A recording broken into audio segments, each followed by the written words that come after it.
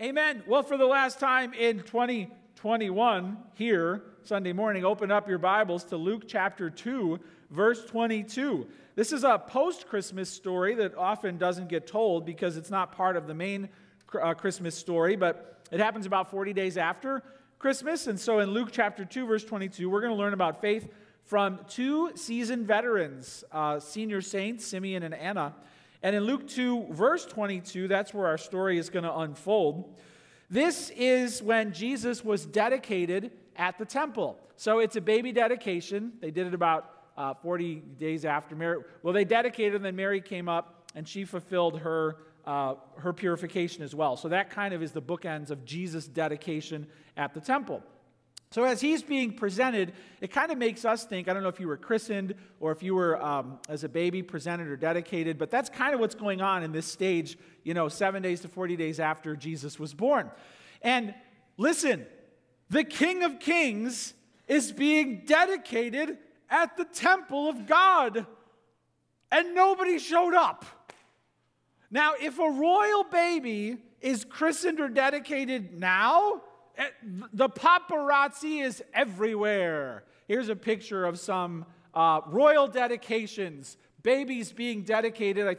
I think it was a few different ones being dedicated, but the pageantry, the parade, the dress code, the archbishop is there. And when royal babies get dedicated around the world, like the world takes notice, and here comes the King of Kings to be dedicated, and nobody's there.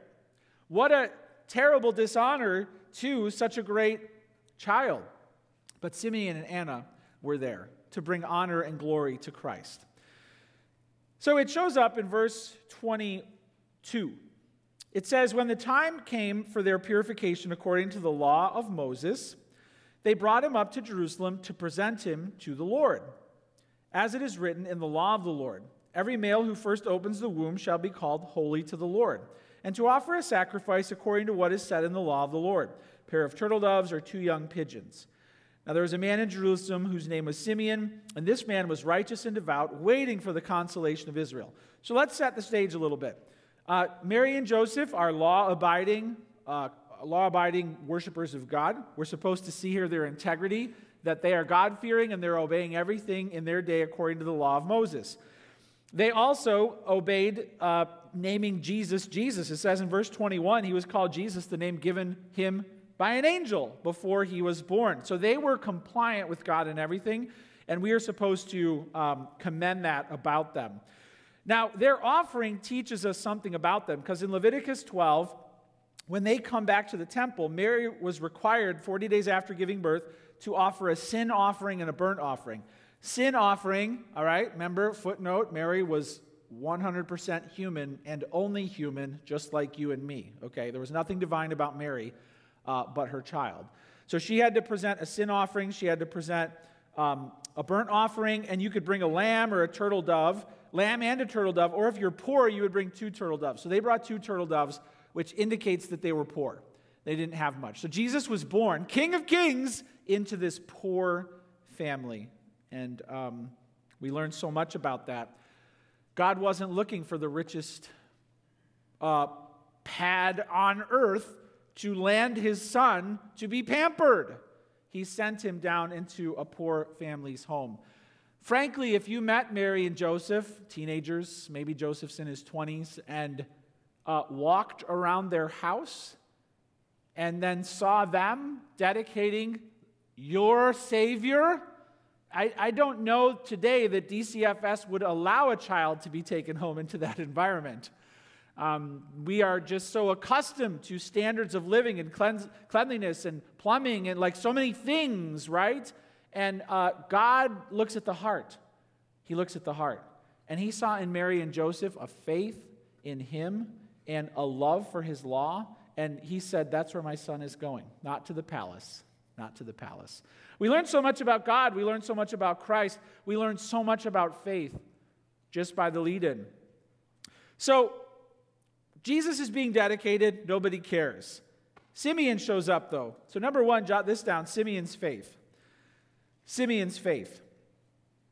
This guy named Simeon is old. We don't know how old, but we know that he's been waiting for a long time. There was a man in Jerusalem whose name was Simeon. This man was righteous and devout. The name Simeon means God has heard. And often in the Bible, a person's name ties into the story. So God has heard is actually a really good key idea here, that God has heard and he has sent his son. And this man was righteous and devout, waiting for the consolation of Israel. So jot this down. Simeon, we learned, was devout. He was devout. Not derailed. But I couldn't think of just one antonym for devout, so I listed a few, and you can take your pick. Being devout means that you are cautious toward God, you fear God, and you're careful to please God because you are dedicated to him.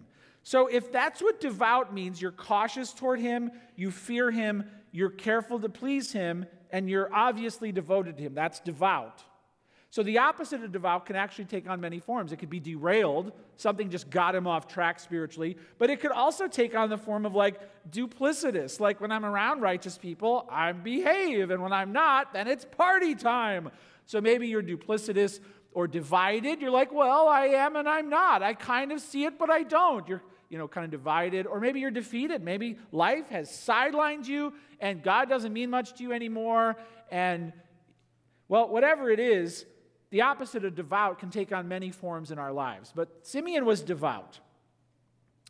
He was cautious toward God. He feared God. He was careful to please him, and he was devoted to him. He was also righteous. He was righteous. Now, when it comes to what righteous means, for Simeon to be called righteous, it definitely means that his conduct was in line with the law. So he wasn't a pretender. He actually followed the rules of Moses. But even in the Old Testament and the New, righteousness is something given to us by God. So he was a man of faith, and God reckoned to him a righteous standing in God's estimation because he believed. He was a believer. So he was righteous and he was devout. In other words, he was all in. It was unmistakable, and he was an old guy who was still devoted to God. Now, when it comes to devotion, when it comes to being a devout, loyal follower, outside of religion, we see a lot of that in sports. Am I right? So check it out. Here's a collage of sports fans that are not leaving any question as to whether or not they are devoted to their team. I mean, they've got the face paint, they've got the weird, funny hats, they've got the attire and the history. These are devoted, loyal fans. And I'm not saying Simeon was a fan. I'm not saying that God wants us to be like fanatic for him. But here's what I'm saying. It's so obvious where their allegiance is that they're all in and how they're conforming to the recognizable standards of their team. Am I right? They would never, ever, ever broadcast in any way that they are for the other team, right, at all. Now, there's a lot of that in what it means to be devout. It means you are showing without any question that you are a follower of God, that you're a worshiper of God. The people closest to you know it. They don't have to ask you. It's as if you're wearing a jersey that says, I'm with God, right? So how are you doing it being devout? And how are you doing it not being derailed, duplicitous, divided, or defeated? I mean, are you really in and do all those around you know it? Or are you kind of in and out, or not even in at all? Simeon was devout, and that's why God appointed him to this special role. He was devout. Jot this down. He was also waiting. He was waiting, not wavering. He was waiting, not wavering. It goes on to say, Simeon, and this man was righteous and devout, waiting for the consolation of Israel. And the Holy Spirit was upon him. Waiting. He knew his Old Testament. He knew there were prophecies about a Messiah, a king, a ruler who would come to set people free. He knew it. There was actually, if you study history in Jesus' day, Messiah fever. There were some fake messiahs who rose up and said, I'm the one, and people kind of followed him, and then it didn't work out, and then they were embarrassed. But they really wanted the Messiah to come, primarily politically. Right? Can you imagine if like North Korea actually kind of came and took over and our taxes kind of went to our government and their government? Can you imagine that? And then can you imagine if like George Washington had made a prediction that there would come someone to break us free of oppression? We'd be like, bring it! Who is it? right? Arnold Schwarzenegger, The Rock, who's going to rise up and set us free? Like, we would want political deliverance, get us out of this. And Rome was dominant over the nation of Israel. They didn't have freedom. So there was this call for like the deliverer to come to set the nation free. But Simeon, through eyes of faith, saw what the apostles didn't even see, what most people, the rulers, didn't see, that Jesus would not be primarily a political Messiah. Spiritually, he would set us free first. So Simeon was waiting, not wavering, and they had waited a long time. It's been hundreds of years since God revealed anything to his people. After Malachi, he had said nothing for hundreds of years. Waiting. God's quiet, waiting. And right now you're waiting for something and you feel like God's quiet. In the book of Psalms, it says, "Why do you hide your face in times of evil, O Lord?" You feel like God is hiding his face from you while you wait. You feel that way. But the psalm also makes it clear that God is an ever-present help in times of trouble. So you feel that way, but it's actually not true. God is actually very present, more present while you're waiting. But he's doing a hard work. We're tempted to believe when God is making us wait, we're tempted to believe he's doing nothing, but he's actually doing something hard and often necessary. So don't give in to that temptation. Whatever you're waiting for right now, don't feel like, well, God's doing nothing. No, he's doing something hard, harder than you want, and necessary, and therefore we have to be able to wait. Simeon was waiting. He was waiting. Are you willing to wait?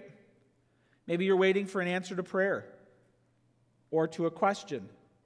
Maybe you're waiting for direction toward a career or a college or a calling. Direction. Maybe you're waiting for the right person to come along because you want to have fellowship and friendship. Maybe you're waiting for justice or joy or peace or power. We don't wait in vain. We never wait in vain. If we be strong and take heart and wait on the Lord, he will appear. Simeon was waiting. There are so many superpowers in the Marvel Cinematic Universe, am I right? Lightning, there are people who have super strength. They can run fast. There's never been a superhero who shows up and he's like, I am Wait Man. What? Yeah, I have a supernatural ability to wait for things. What? Watch this. What are you doing? I'm waiting at a heroic capacity. What? But listen, somebody who can wait for God, that's a heroic virtue. Heroic. To wait for God. So much of the nonsense we get ourselves into is because we're not willing to wait. Wow. He can wait. We don't know how long he's been waiting for. But it goes on to say in verse 26, it had been revealed to him by the Holy Spirit that he would not see death before he seen the Lord's Christ. The Spirit, in a dream or a vision or a word of prophecy, told him, you're not going to die until you see the Messiah. You'll see him with your own eyes. Was he told that at 20, 30? Was he waiting? Was he told it last year? We don't know. But it seems like it's been a long time. It seems like perhaps decades he was told. He was told a while ago. And he's just waiting because God showed him he's not going to die until he sees the Christ. So you were at family parties this past week, right? And there's a lot of chit-chat. And then there's some oddballs there with some odd things they say, that relative who you see once in a while, and they say things, and maybe it's not believable, right? Maybe, I'm sure that you have those experiences. But imagine if one person is like, yeah, I'm going to see the Messiah. God showed me. And I'm not going to die until it happens. I'm unkillable. What? Unkillable! Went bungee jumping last week, climbed Mount Everest without oxygen. Next week I'm going to go parachuting. I'm unkillable until I see the Messiah. It's kind of a funny thought. I'm playing with this here. Okay, this isn't what Simeon actually said. I'm playing with the idea that he was told he won't die until he sees the Messiah. That's pretty awesome. It's pretty weird unless you believe it. But once you realize it was true, that the Spirit can reveal the future to somebody, wow. He was told this maybe before Mary was even born. He was waiting, not wavering. How are you doing at waiting? He was waiting for the consolation of Israel. That means for the promised ruler and deliverer to arrive, the true one. Consolation means to bring comfort and salvation to the nation. And God proved faithful. In fact, in Joshua 21:45, it says, God was faithful to Israel. Not one of his good promises failed. Throughout the Old Testament, they went through so much stuff, but time and again they would say, God did it. He promised it and he did it. Not one of his good promises failed. God's faithfulness is highlighted here, and that's how we wait.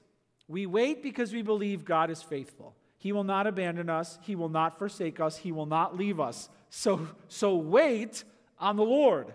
Simeon's faith. He was devout, not derailed. He was waiting, not wavering. How are you doing at waiting, not wavering? And then jot this down. He was full of the Holy Spirit. He was full of the Holy Spirit. It says the Holy Spirit was upon him, and it had been revealed to him by the Spirit that he would not see death before he had seen the Lord's Christ. So a little bit on the Spirit here. The Holy Spirit is the third person of the Trinity.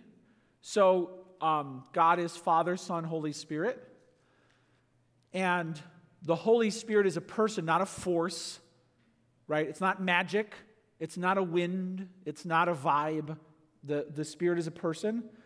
And the Spirit speaks at times in Scripture, but the Spirit always directs the attention to Jesus Christ, right? The Spirit has all the attributes of God, was active in creation, in salvation, and is everywhere. So the Spirit is divine. And we also learn here that we as humans can be full of God's Spirit. It says God wants us to become his temple where his Spirit, the Holy Spirit of God, dwells within us. In the Old Testament, the Spirit would come and go. He would come on someone like Samson for a mighty purpose, and then he would leave. And that's because people had not been fully purified from their sin yet, so we were not fit for his dwelling. The Spirit stayed on David pretty much most of his life, but David would pray, take not your Spirit from me, because he knew if he got in big enough trouble, the Spirit was out of there. It's only when Jesus came and died on the cross and offered the perfect blood of the Lamb of God that we could be fully and finally washed entirely of all of our sin. The Jews had to go year and year and once a year up to the temple to have their sins washed again. We could be washed once and for all. That's why the Spirit can come upon us in the New Testament and stay. Every Christian who's born again is a temple of the living God. And the same Spirit we're reading about here dwells in you. Folks, that's unbelievable. It's unbelievable that it's not just God with us, it's God in us. And Simeon models that a person of faith is full of the Holy Spirit. What does the Spirit do? Leads us to Jesus, illuminates the Scripture so that we can understand it, regenerates our hearts so that we can be born again, connects us with the church so that we become part of the body of Christ, fills us with strength, empowers us to serve, and all the fruit of the Spirit transforms us. Right? That's sanctification. We are made into God's image by God's Spirit over time. And here we see that the Spirit can also give prophecy. So Simeon saw a vision or heard that there would be a future known to God.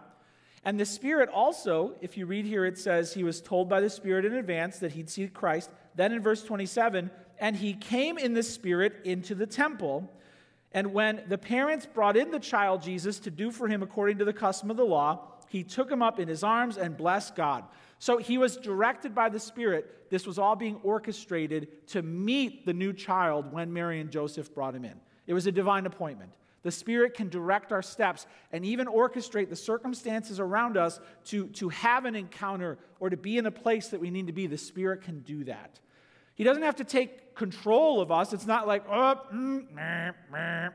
like God is actually strong, smart, and able to orchestrate things without needing to gain control of our will. Some people feel like we lose our free will when God orchestrates stuff like this, but that's because they don't understand how big and smart and strong God really is. He can do it without turning you into a robot. He can get you where you need to be while you're making your choices. He doesn't have to make you less human to govern your life. It's pretty amazing. So we have confidence here that if we are full of the Spirit, that God will direct our steps and transform our heart and give us eyes to see the glory of Christ. We can see that. And he came into the temple. I think I forgot to show a picture of the temple. Let's put that picture of the temple up here. Here's where the scene takes place. This is one artist's rendition of the city of Jerusalem in Jesus' day.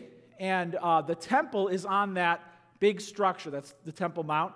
The temple is up there where the smoke is coming from. So they would have been in the city coming up into the temple structure, going wherever the part of it was where she would offer her offerings and her, and probably up there in the main part. And then if there was some dedication place, they go there too. But this is where it was. It was a great place, and this is where Simeon met them, like on the steps. So Simeon was full of the Spirit. And then he says this hymn or this poem here. He says, Lord, now you are letting your servant depart in peace according to your word. For my eyes have seen your salvation that you have prepared in the presence of all peoples, a light for revelation to the Gentiles and for glory to your people, Israel. And his father and mother marveled at what was said about him. Simeon blessed them and said to Mary, his mother, behold, this child is appointed for the fall and rising of many in Israel, for a sign that is opposed, and a sword will pierce through your own soul also, so that the thoughts from many hearts may be revealed. Wow. He said some awesome stuff here, but jot this down. He was brave, not fearful. He was devout, not derailed, waiting, not wavering, full of the Holy Spirit, and he was brave, not fearful. So Joseph returns from parking the car, and he walks up and he's like, where's the baby? And he sees this stranger dancing around with him. Oh, my eyes have seen your salvation. He's so joyful.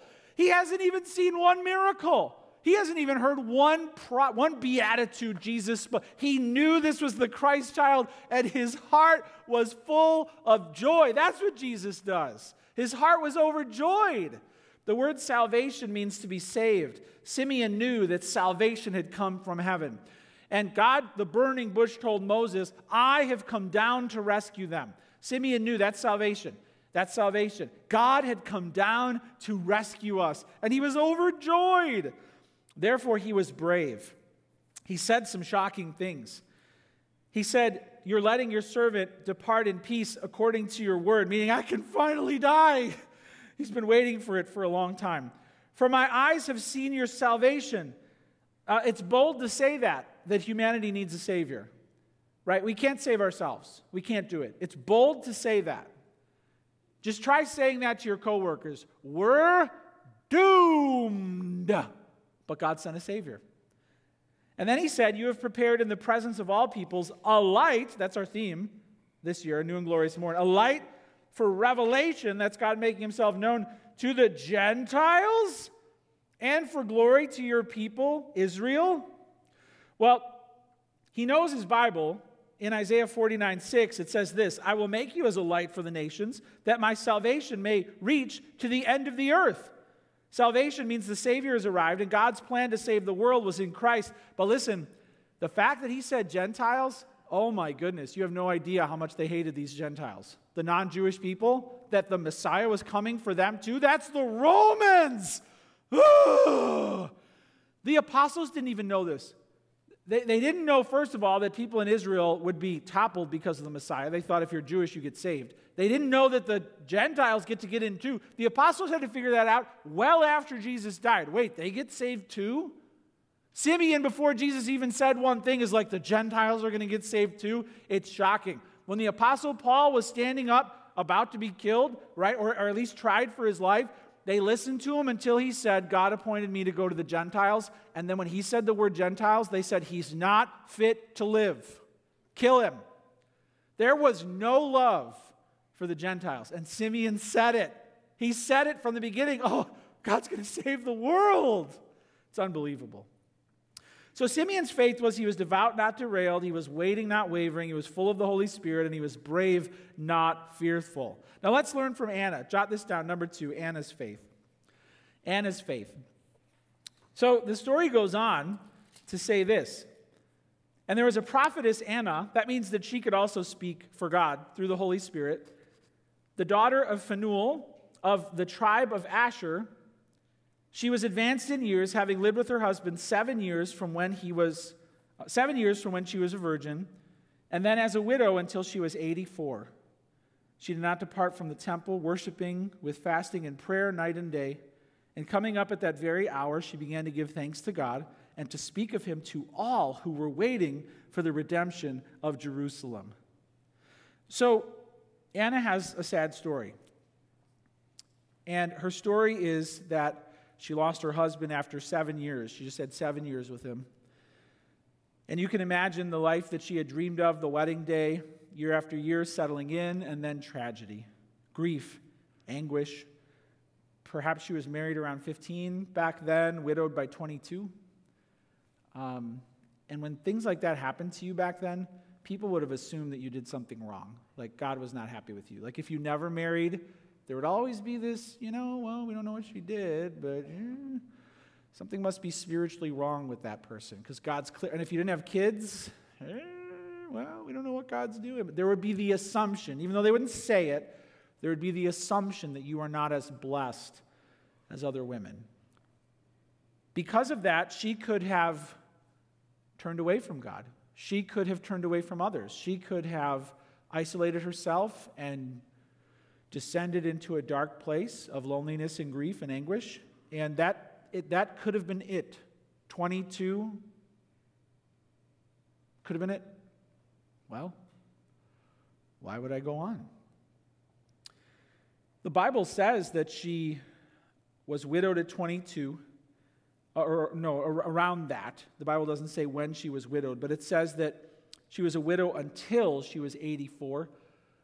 But the translation can also allow for it to say she was widowed for 84 years. Either could be correct. So she was either 84 when this happened, or she could have, and this is more likely, that she had been a widow for 84 years, which would have put her over 100 years old. Very old. Now put yourself in her shoes.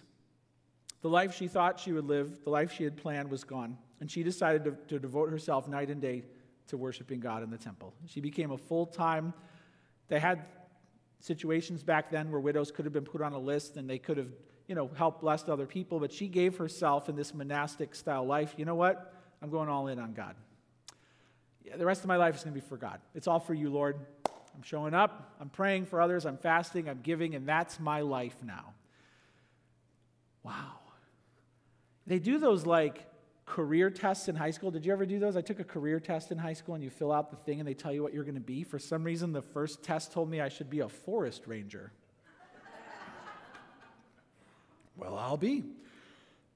I doubt anyone got just go to a monastery and be a nun, or just live in the church, for your whole life, 84 years perhaps. Not a big ambition for most people. Her pain and her tragedy obviously opened up that pathway. Her father's name, Phanuel, means face to face with God. That's also the name of the place where Jacob wrestled with God. Luke doesn't mention any of that, but it's just always a good ingredient in the story to know the names that are mentioned. Why would her dad's name be mentioned? Well, it's interesting. Her dad's name means face to face with God, and it was named after the place where Jacob wrestled with God. And it does seem to add an element of what she must have gone through and how she received a blessing from God. And there are many religions where the whole faith is set up for you to go away to high mountains and to get alone and to live in a cave. And it's just you alone doing great things to try and access this spiritual realm or level up spiritually. Their whole faith's built on an 84-year journey of you being out there, and there are these monks in the Buddhist faith and in the Hindu faith who have these legendary pain tolerances, and they've walked crazy amounts, and they're living with almost nothing, and their isolation, their piety, their privatism is like, wow, that must be a revered spiritual person. Anna was one of those, and when God looked down and saw, frankly, something that none of us will do, right? 84 years, maybe of just me and God every day, right? What devotion? What does God have for her?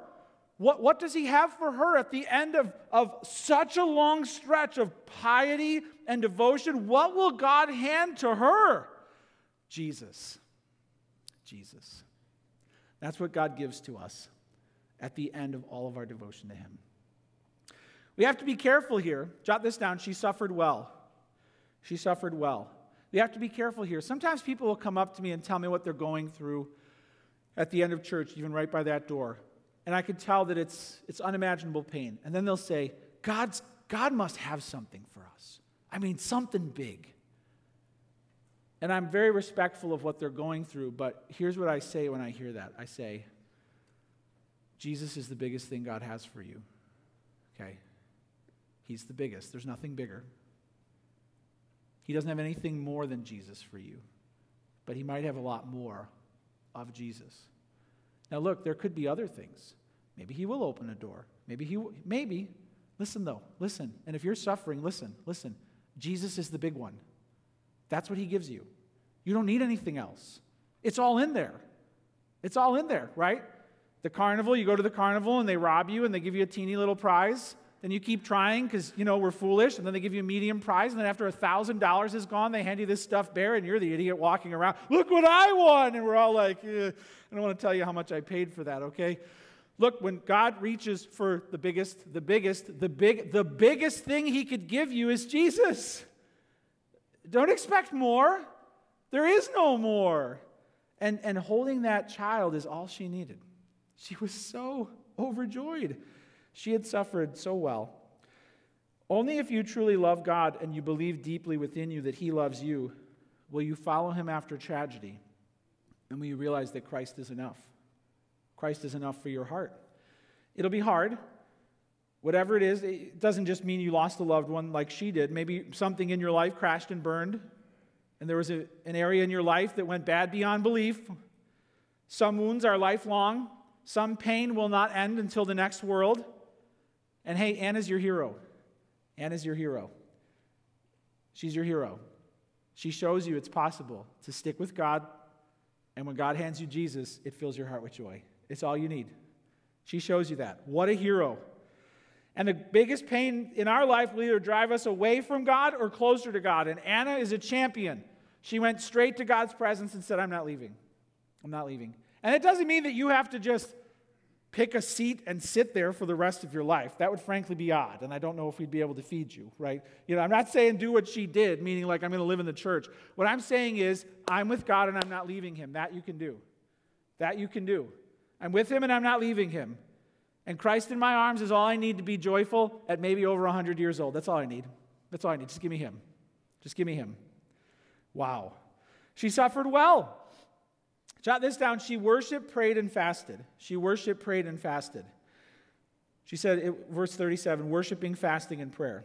So worshiping means you're singing for joy, even in the storm, even in the darkness, even after loss. She sang. She worshiped. She sang.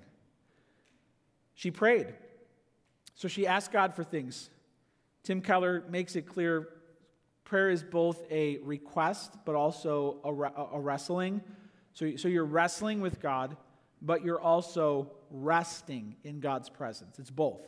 She abided, rested, and she wrestled for God to reveal himself more. And then fasting. Fasting is where we go without food for a time, a meal or a day or a couple days. And it's your way to truly tell God how much you love him and how much you need him. Fasting is not like I'm doing something to earn God's favor. It's not like, look at me. You're going without physical food to invite God to sustain you. So instead of eating, you'll open your Bible and pray or sing or whatever. That's fasting. And having a regular pattern of fasting is important. Maybe once a month, maybe twice a year, but I'm going to fast and I'm going to pray. That's really important. She fasted, she prayed. This is all drawing near to God. She was a prophetess. God's Spirit, therefore, spoke through her. That would mean that she had the gift of exhorting, encouraging other people. She would give a timely word. She's the one you'd go to when you're like, hey, I got something big that just happened. And what she would say, it would feel like God just spoke to you. The Spirit was flowing through her. She worshiped, prayed, and fasted, and she ministered. Jot this down. She was grateful, not grumpy. She was grateful, not grumpy. It says she began to give thanks. Verse 38. She began to give thanks. She was grateful. It takes I mean, after her life, it takes a special movement of God to keep her grateful. This was really God's Spirit, right? And Jesus brings lifelong joy to the believing heart no matter what we go through. Physically, at this point, her body was wasting away. But look at this, spiritually, she glowed. She glowed. I've been so ministered to by, in particular, senior saints who are women in our church. We've had several of them go on to glory. One woman in particular, though, we'll never forget. I talked to her small group leader, and he said, I went up and visited her at the hospital, and I said, how's she doing? And he said, she's doing better than me. She had been told that she was going to die soon. And he said, she's doing better than me. I said, what do you mean? He said, she went out and bought a dress. I said, what do you mean? Before she got admitted to the hospital, they told her, she needed some stuff done and probably didn't have much of a chance. And she went out shopping and she bought a dress for her own funeral. She bought a dress. And I said, she bought a dress? And he said, yeah. She told me, I have a date with Jesus. He's like, she's doing fine. And I'm like, Jesus is right there sustaining her. She's really excited to go see him. That's faith. That's lifelong faith. So many people in this life would have gotten that news and it would have crushed them. She goes out and buys a dress. That's faith. That's love. She's grateful, not grumpy. She's aging gracefully and dying well, and every one of us will have to choose to do that, to age gracefully and to die well. Anna's a hero. Wow. She worshiped. She suffered well. She was grateful, not grumpy. Jot this down. She told everyone about Jesus.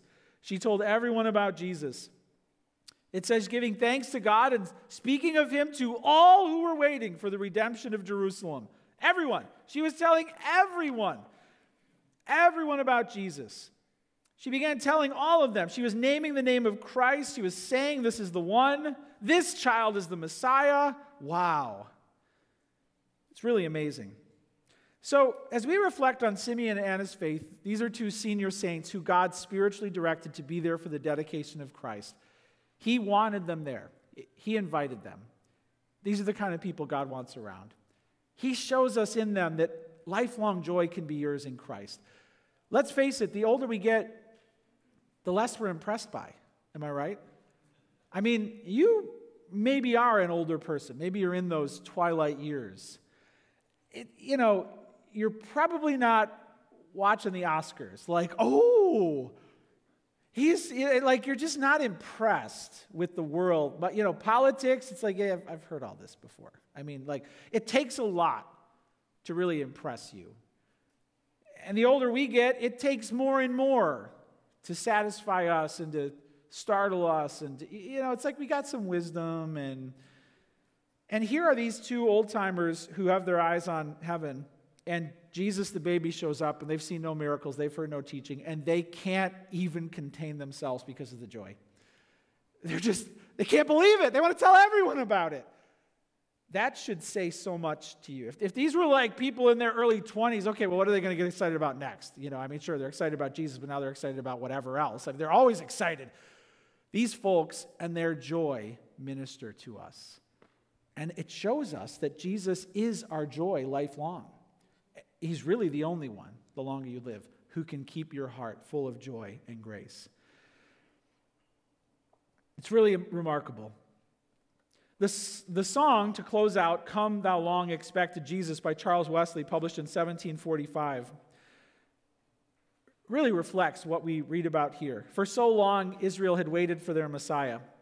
And here's what it says. Come, thou long expected Jesus, born to set thy people free. From our fears and sins release us. Let us find our rest in thee. Israel's strength and consolation, hope of all the earth thou art. Dear desire of every nation, joy of every longing heart. Born thy people to deliver, born a child and yet a king, born to reign in us forever. Now thy gracious kingdom bring. By thine own eternal Spirit, rule in our hearts alone. By thine all-sufficient merit, raise us to thy glorious throne. This is what they were excited about. This is what we are excited about. And I hope this song is true of your soul. I hope you can say Jesus is born a child and yet a king, to reign in us forever, to bring his kingdom by his own Spirit, And I hope by faith you can say, rule in all our hearts alone. By thine all-sufficient merit, raise us in the end to thy glorious throne. Hey, let's close in prayer based on these wonderful things Simeon and Anna taught us and showed us about faith in the Messiah. Let's pray together. Jesus, as we close out this year, one last time as a church family, we're blown away by Simeon and Anna. And though in the world they were of little account, they were not famous, they were not rich, they were not powerful, you invited them to your dedication. The things they said about you were unbelievable. The faith they had in you gives us great courage. So I pray, Lord, for those who have walked with you for so long.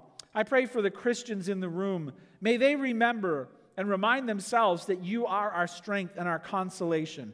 You're the hope of all the earth. You are the joy of every longing heart. Help us to find that joy. Help us, whatever happened this year, like Anna, to suffer well. Help us to close out this year with humble, grateful hearts. To say thank you. No matter what you did this year, it was all in your providence.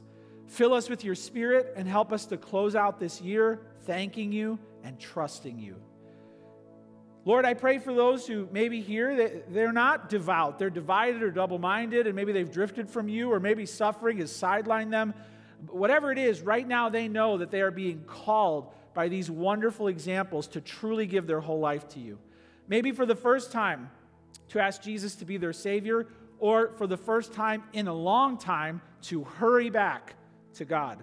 Whatever it is, I pray that they would pray to you right now in their own heart, that they would say this by faith. Jesus, I believe you were born a king to reign in me forever. So now, by your Spirit, rule in my whole heart and eventually raise me to your throne to live with you forever. Save me, bring me back, and be my king. Be my joy. Father, I pray that this Christ child who was born in Bethlehem would be our light and our salvation, our only hope in times of trouble. And Jesus, walk us through this dark and weary world and be our dawn every day. We pray this in your mighty name. Amen.